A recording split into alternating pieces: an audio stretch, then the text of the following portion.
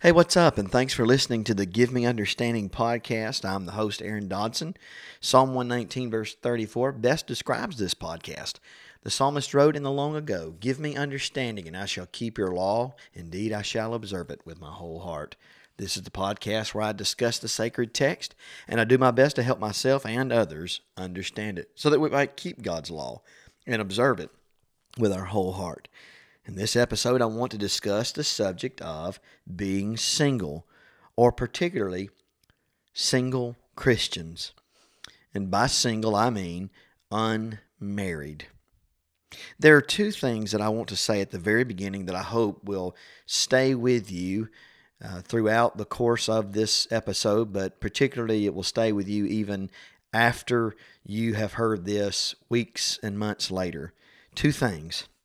Number one, the view or the idea that celibacy, remaining unmarried, is required or more honorable than marriage has no scriptural authority, no scriptural backing. I want to repeat that.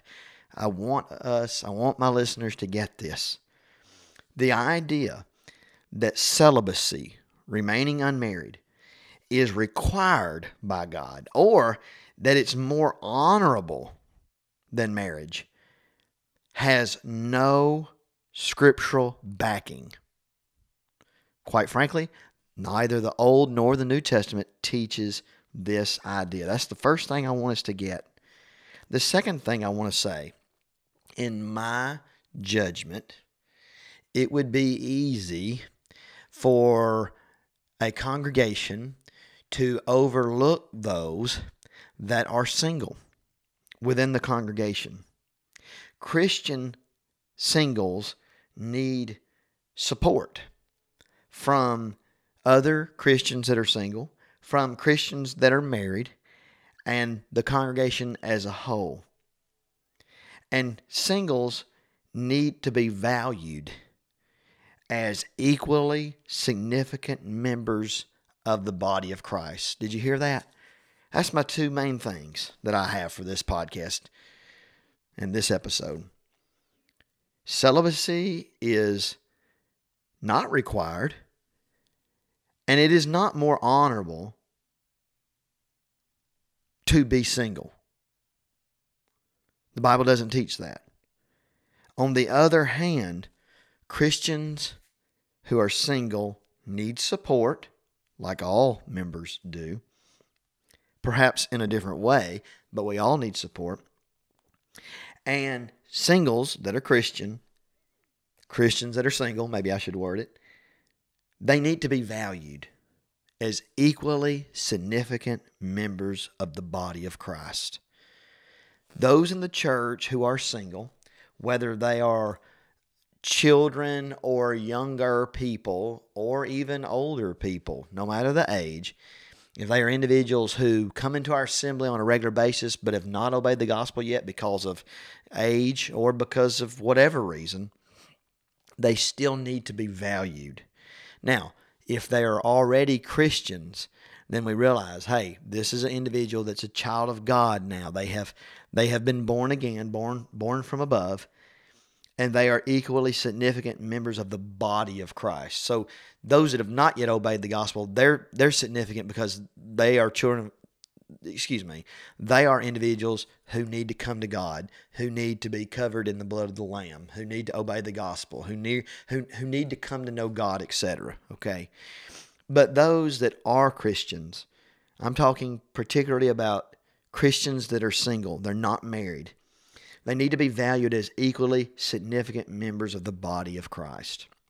Now, with that being said, I hope that I was not confusing on what I just said. I hope I was clear.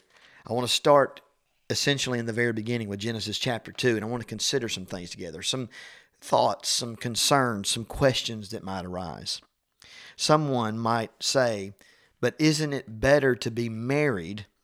Because God said in the beginning, Genesis 2:18, it is not good that man, and that's speaking of Adam, the male, should be alone.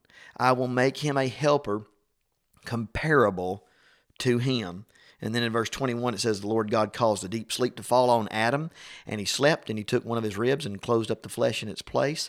Then the rib which the Lord God had taken from man, he, God, made into a woman, and he, God, brought her, Eve, to the man.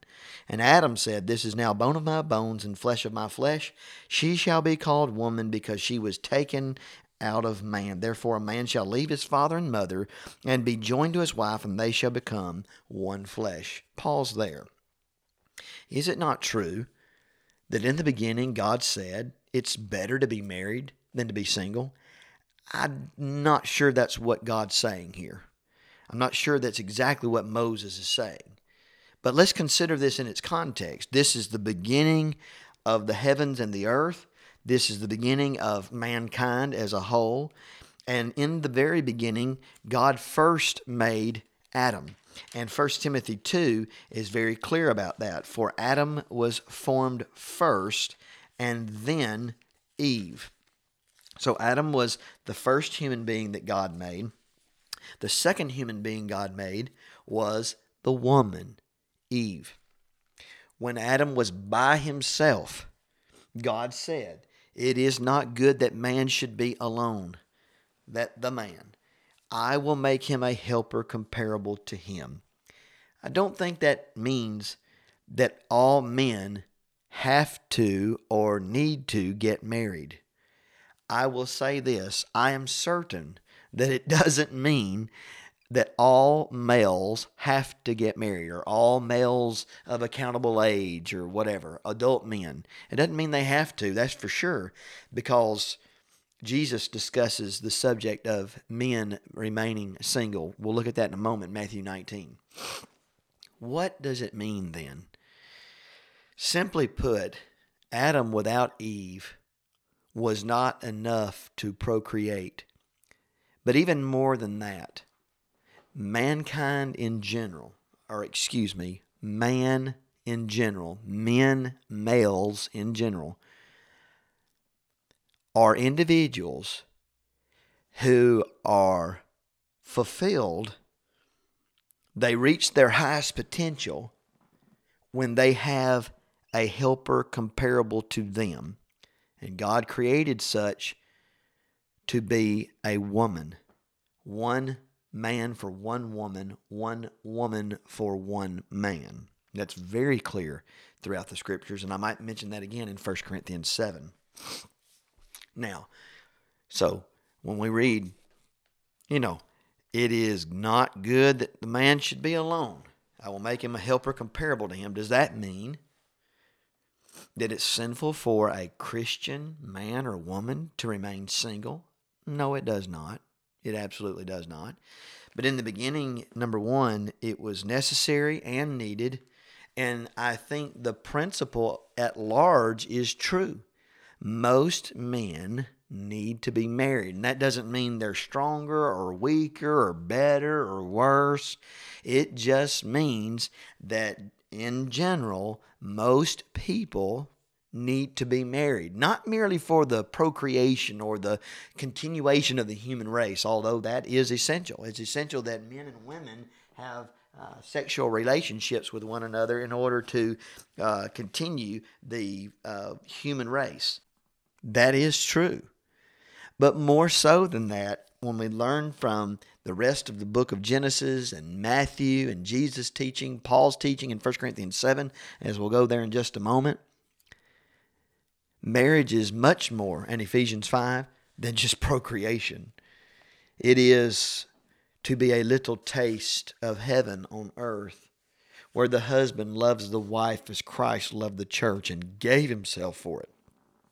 And the woman is to love and respect her husband and to follow his lead. Now, with that in mind, consider with me Hebrews 13, verse 4. And this is a principle that's true from the beginning. When God put man and woman together, they were to procreate. They were commanded and authorized to have sexual relationships with one another. Genesis 1, verse 28. To the man and woman, he said, be fruitful and multiply, fill the earth and subdue it. have dominion over the fish of the sea, over the birds of the air, and over every living thing that moves on the earth, etc. So God gave dominion to mankind over the earth, but they were to enjoy one another's company, and they were to procreate together. They were commanded to do so, and they were authorized by God. It was approved of God. In other words, when a husband and a wife, when a man and a woman are married, they're husband and wife, they're not merely expected to have children, but they also have God's approval to enjoy the marriage bed together. Notice Hebrews 13:4, and I'll be reading from the New American Standard Bible of 95. Marriage is to be held in honor among all, and the marriage bed is to be undefiled. For fornicators and adulterers, God will judge. Let me read it again. Marriage is to be held in honor among all. Sadly, it's not. But it is to be held in honor because God started it. God instructed it. It's God's doings. And the marriage bed is to be undefiled. Individuals that are not married do not have the authority or approval from God to have sex with one another.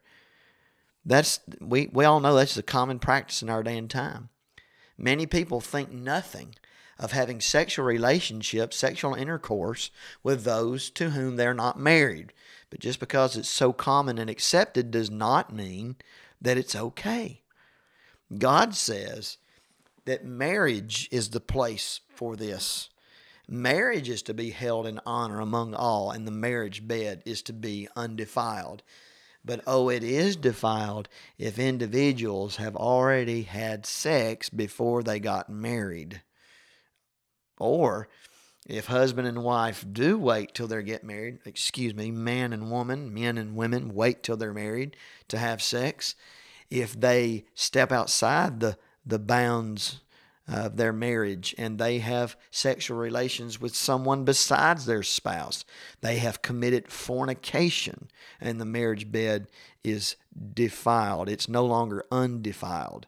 Now God says this in Hebrews 13:4, fornicators, and fornication is a physical sexual act that would include at least one sexual organ, sexual reproductive organ. And I know that because of the way fornication is used in Jude verse 6 it is, and 7, where homosexuality, the practice of homosexuality is styled by the Holy Spirit as fornication. And in homosexuality, when there are two men practicing homosexual acts, you do not have a male and female sexual organ. Sex organs. You have the same sex organ. You have two of the same. And so fornication is broader than just sex between two people who are not married. It would also include people that are practicing homosexual acts. Fornication is a broad term that describes any illicit sexual activity. Not lust. Lust is a different word than the Greek word translated fornication. Lust is a desire that starts in the heart and in the mind.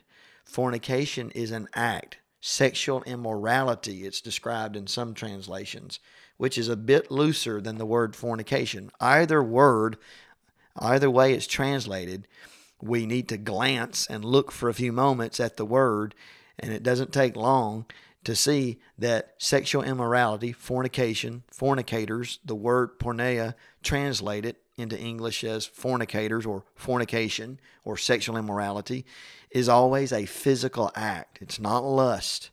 So here are individuals that have committed sexual illicit acts with those they have no right to do. They have no right to do so. They have so to do, I guess I should say.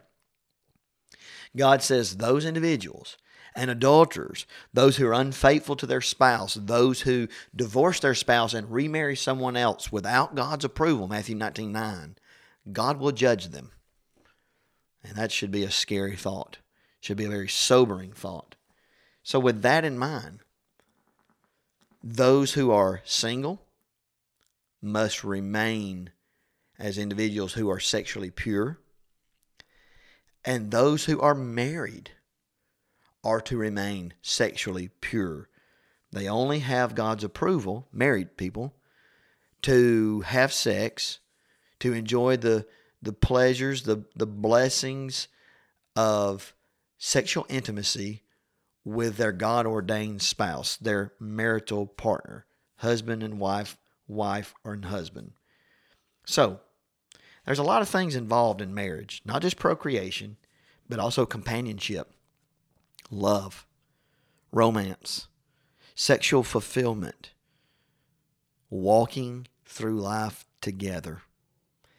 And an amazing example, and I'm not going to go to the passages, but I would encourage you to do a word search on the names Aquila and Priscilla. You read about these individuals in the New Testament books. They were helpers of Paul, husband and wife team. They were always together, every time they're mentioned at least, and they served God together. I'm thinking they got marriage right, and they did it because they served God together. What's that got to do with being a Christian who is single? Well, look with me at 1 Corinthians 7. Let's dive a little bit deeper into a few things. 1 Corinthians chapter 7. I'm going to do some lengthy reading here, and I hope that if you're able to listen, if you have the ability to open up your Bible or get the Bible on your digital device and locate 1 Corinthians 7. I'm going to begin by reading verses 1 through 9. 1 Corinthians 7, 1 through 9. Remember what I said at the very beginning? The view that celibacy is required is wrong. And the view that celibacy is more honorable has no scriptural backing. But on the other hand, Christians who are single need support from their married friends, from their congregations. And those congregations must value those Christians who are single and treat them as equally significant members of the body of Christ. 1 Corinthians 7, 1 through 9. And listen to some of these things. Now concerning the things of which you wrote to me, so these are things that they, the church at Corinth, had written to the Apostle Paul. He writes, "It is good for a man not to touch a woman. Nevertheless, because of sexual immorality, fornication, let each man have his own wife, and let each woman have her own husband. Let the husband render to his wife the affection due her, and likewise also the wife to her husband. The wife does not have authority over her own body, but the husband does. And likewise, the husband does not have authority over his own body, but the wife does. Do not deprive one another," he's speaking of husbands and wives, "do not deprive one another except with consent, an agreement, for a time, temporary time, that you may give yourselves to fasting and prayer and come together again." Why? "So that Satan does not tempt you because of your lack of self-control. But I say this as a concession, not as a commandment. For I wish that all men were even as I myself." What is that? Well, Paul was single. He was not married. And how is he saying this? Not as a command to be celibate, as a concession, not a command. Verse 7, "I wish that all men were even as I myself. But each one has his own gift from God." Each has his own gift from God. One in this manner and another in that. So marriage is a gift from God. And sadly, in our time, many look down on marriage. People are just shacking up and they say, don't get married or wait forever till you get married because you might not know if you really want to get married and all these kinds of things. They're not willing to make a commitment and learn and grow together and serve God together. Instead, they're looking at it selfishly. What can I get out of it? And watch this. Paul styles both marriage and being single as a gift from God. Watch. But each one, that would be in this context, those who are married and those that are like Paul. I myself, single. But each one has his own gift from God. One in this manner, that would be someone who's single, and another in that, someone who's married. Now watch this. But I say to the unmarried and to the widows, it is good for them if they remain even as I am. It's good for them to remain single. Okay. So does that mean being single is better than being married? No. Continue reading. But if they can't exercise self-control, let them marry. You see that? For it is better to marry than to burn with passion.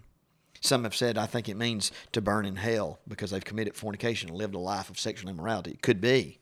Or it means it's better to marry than to burn with passion, desiring that sexual relationship, that intimacy, that romance, that companionship and love between a husband and a wife, a man and a woman, and to not have it. To carry out sexual desires in a way that's wrong, like not getting married and participating in illicit sexual intercourse with people to whom you are not married. Any individual, any group of individuals. What we know, even in our time, as in that time, some people can't reproduce, and some people don't desire to be married. And if you're listening to this and you're in either situation, you are not unholy before God. You are not sinful before God. You are not lesser before God than I am because I'm married. And probably most folks who are listening to this know that. And some of you know about how long I've been married because some of the folks that listen to this, you know me on a daily basis. Some can't reproduce. And some don't desire to be married. We know that. Well, now let's go back to 1 Corinthians 7. Excuse me. Let's skip over verses 10 through 16 where he discusses a Christian being married to a non-Christian. Let's look over at chapter 7. Oh, let's see here. Verse 29.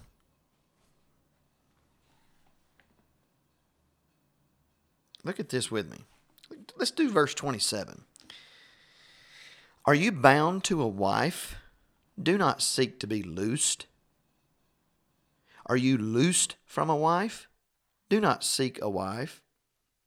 But even if you do marry, you have not sinned. And if a virgin marries, she has not sinned. Nevertheless, such will have trouble in the flesh, but I would spare you. But this I say, brethren, the time is short, so that from now on even those who have wives should be as though they had none. Those who weep as though they didn't weep. Those who rejoice as though they didn't rejoice. Those who buy as though they didn't possess. And those who use this world as not misusing it. For the form of this world is passing away. But I want you to be without care, without concern. He who is unmarried cares for the things of the Lord, how he may please the Lord. But he who is married cares about the things of the world, how he may please his wife. See that? Now skip down to verse 39. A wife is bound by law as long as her husband lives, but if her husband dies, she's at liberty to be married to whom she wishes, only in the Lord. But she is happier if she remains as she is, according to my judgment, and I think I also have the Spirit of God. Now, I've read a lot there, and here's the situation I want to bring up. By reading those passages, some have tried to belittle the significance, the beauty, and the importance of for a woman having a husband, a man, for a man having a woman as wife, to like downplay marriage and what Jesus said about it, and what God said about it through Moses in Genesis. We need to focus closely, very closely, on the context here. Verse 26 is the key to helping us understand what he gets into in this particular section. I suppose, therefore, that this is good because of the present distress, that it is good for a man to remain as he is. Are you bound to a wife? Do not seek to be loosed. Are you loosed from a wife? Don't seek a wife. But even if you do marry, you have not sinned. Now, I know there's a lot here, and you may have questions, and I may be able to answer them, I may not, but because of a present distress in Corinth, Achaia, the region of Achaia, Paul's charge to them, according to the Holy Spirit at that time, is because of this present distress. So he's not speaking generally about all situations. Because even in this present distress in Corinth, he says, look, I think you should remain single. It'd be easier for you. But even if you marry, verse 28, you haven't sinned. So that says this: it's never sinful to enter into a God-joined marriage. Okay, a marriage that God approves. No matter the persecution. But there's much to be said about Christians living in a circumstance where at that given time, it might be better for them to remain single. And he most certainly says, if you're single, if he says you're married, don't you seek to be loosed. During this time, you need to be individuals who live keeping in mind that the time is short, verse 29, that the form of the present age is passing away. There's a present distress, verse 26. You need to be individuals who, even if you have a wife, you should conduct yourself in a way like you don't have a wife. Of course, that doesn't mean for a husband mistreat his wife. That would contradict many other passages. Circumstance does not authorize a husband to mistreat his wife, or vice versa. But you need to be individuals who are not bogged down with the cares of the world. Notice how he draws the readers into that. He says, I want you to be without concern, verse 32. That's why he would say that it's important for the Christians in Corinth at that time, because of a present distress, to not enter into a marriage at that time, to remain single. Because when you're being persecuted, life is super hard. And when you are being persecuted to the point that it's better not to get married, that means you're being persecuted in a way that you probably never have before. And probably we never have before either in our time. He who is married cares about the things of the world, verse 33, how he may please his wife. Verse 34 says the same thing about an unmarried woman. The unmarried woman cares about the things of the Lord, that she may be holy both in body and in spirit. But she who is married cares about the things of the world, how she may please her husband. And this I say for your own profit, not that I may put a leash on you, but for what is proper, and that you may serve the Lord without distraction. Why? Because marriage distracts you in all circumstances, and marriage is just not that good, and it's better to be celibate. No. Verse 26. Because of the present distress in Corinth. And folks, anybody who teaches that context any other way is wrong. Not because I'm right and they're wrong, but because the context is right. And every other explanation is wrong because the context is very clear. It's very, very clear.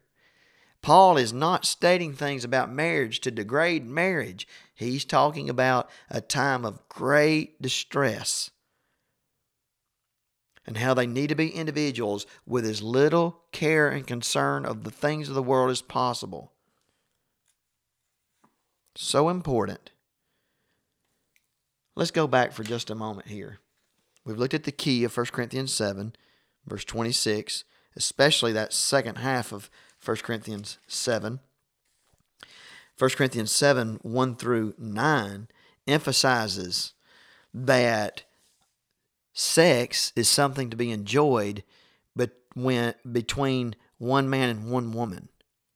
And because any sexual intercourse outside of marriage is fornication, sexual immorality, each man is to have his own wife. Notice, one man, one woman. I've heard people carelessly say the Bible does not condemn polygamy. There it is. Yes, it does. This is the command from God. So that you don't commit sexual immorality, each man is to have his own wife, singular, not two women. And let each woman have her own husband. Each woman, singular, have her own husband, singular. That's monogamy. That's monogamy in marriage. And the husband is to render to his wife the affection due her. And the wife is to do the same for her husband.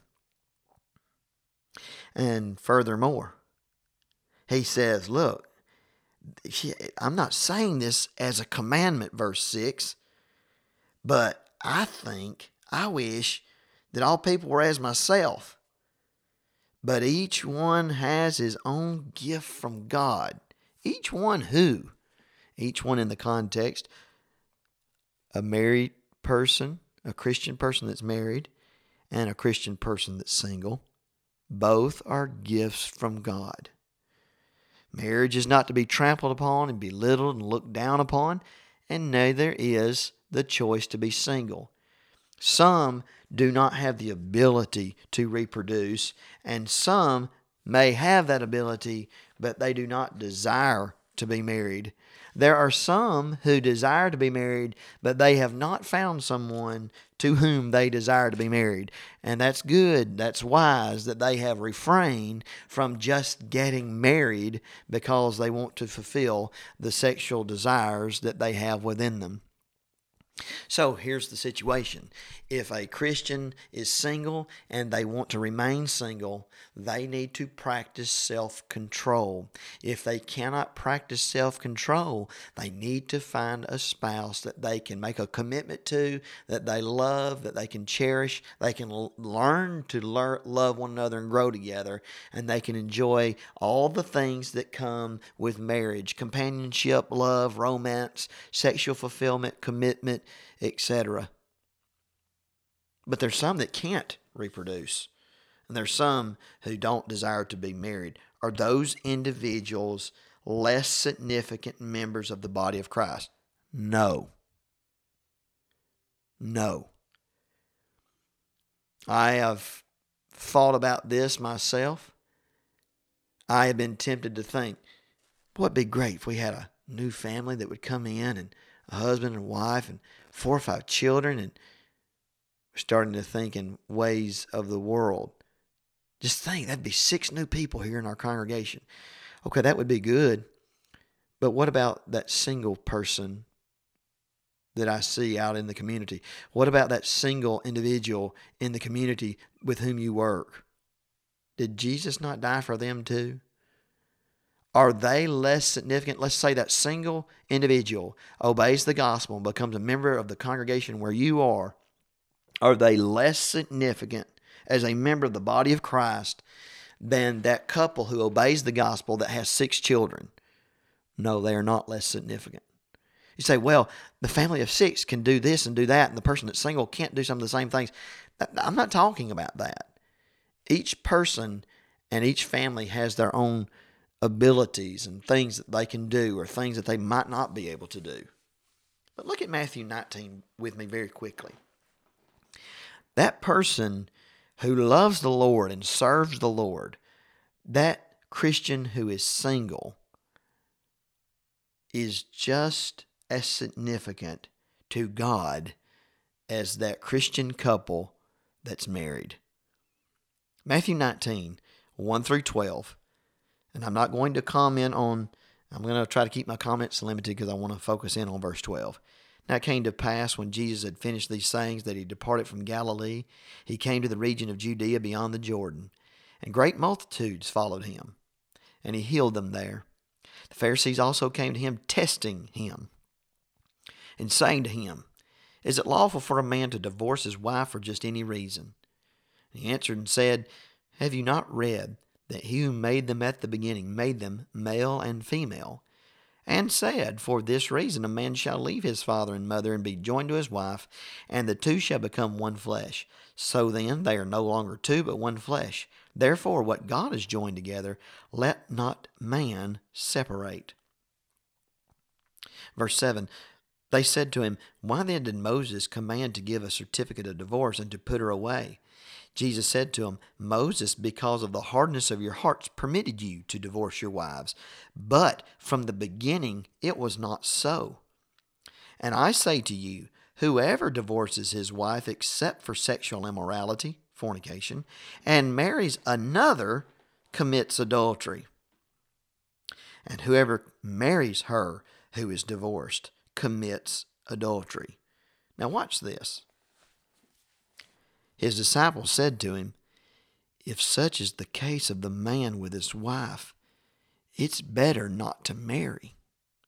They recognized that the things that Jesus taught were not simple to obey. They were not permissive. They were restrictive. But he said to them, All can't accept this saying, but only those to whom it has been given. For there are eunuchs, and he gives example of those that cannot, quote unquote, accept this saying. He speaks of people who are single, eunuchs. There are eunuchs, and the word eunuchs, the idea is an emasculated man, okay? In ancient times, there were men who were castrated or emasculated in order to act as trusted servants of royalty or of wealthy people. And it was believed that those type of men who were castrated or emasculated, could protect females under their care, but pose no, sexual threat to them to, interfere or spoil a lineage or whatnot, etc. Okay? Now, whether or not that always went as planned, that's another consideration. But that's in history. Many nations did those kinds of things to weaker nations that they overtook. There are eunuchs who were born this way, born thus from their mother's womb. So that's individuals who do not have the ability to reproduce. And then the one I mentioned there, the comments I made, there are eunuchs who were made eunuchs by men. That's the ones that in ancient times were castrated or emasculated to act as trusted servants or to humiliate them in a way so that they might use them. I think of Hananiah, Azariah, and Mishael in the book of Daniel. But watch this. Jesus says there's a third type of eunuchs. There are eunuchs, there are people that are single, who have made themselves eunuchs for the kingdom of heaven's sake. This doesn't mean that they have castrated themselves or emasculated themselves. These are individuals who have chosen to not participate in marriage. And they've done it for the kingdom of heaven's sake. Now, it's very apparent that Paul had done that. He was single. Had Paul been previously married? We don't know. Let's say that he had been married. In his situation, he had chosen to remain unmarried. It's possible he had been married. It's possible his wife had left him because of the gospel. It's possible. We do not know. I'm not aware of a statement that emphatically, clearly says that he was never married. But what we do know is when he was writing the letters to the churches and the individuals, he was not married at that time. And so, because of the teaching of Jesus that he just gave in this context, Matthew 19, there are individuals who make themselves eunuchs for the kingdom of heaven's sake.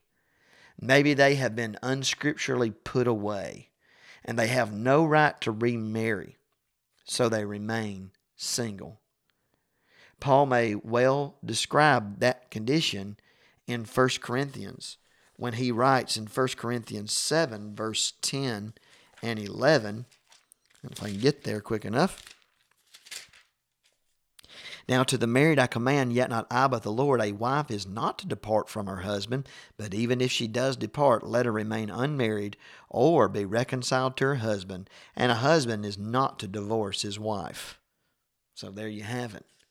There are individuals, too, who have never been married because they either do not have the ability to reproduce or they do not desire to be married for whatever reason. To that individual, two things as I close this. Number one, you are to practice sexual fidelity. That is, you are to practice, the word is not sexual fidelity. I used the wrong word there. The word would be you are to practice sexual abstinence. Because only in marriage is the marriage bed and the privileges of sexual intimacy approved by God.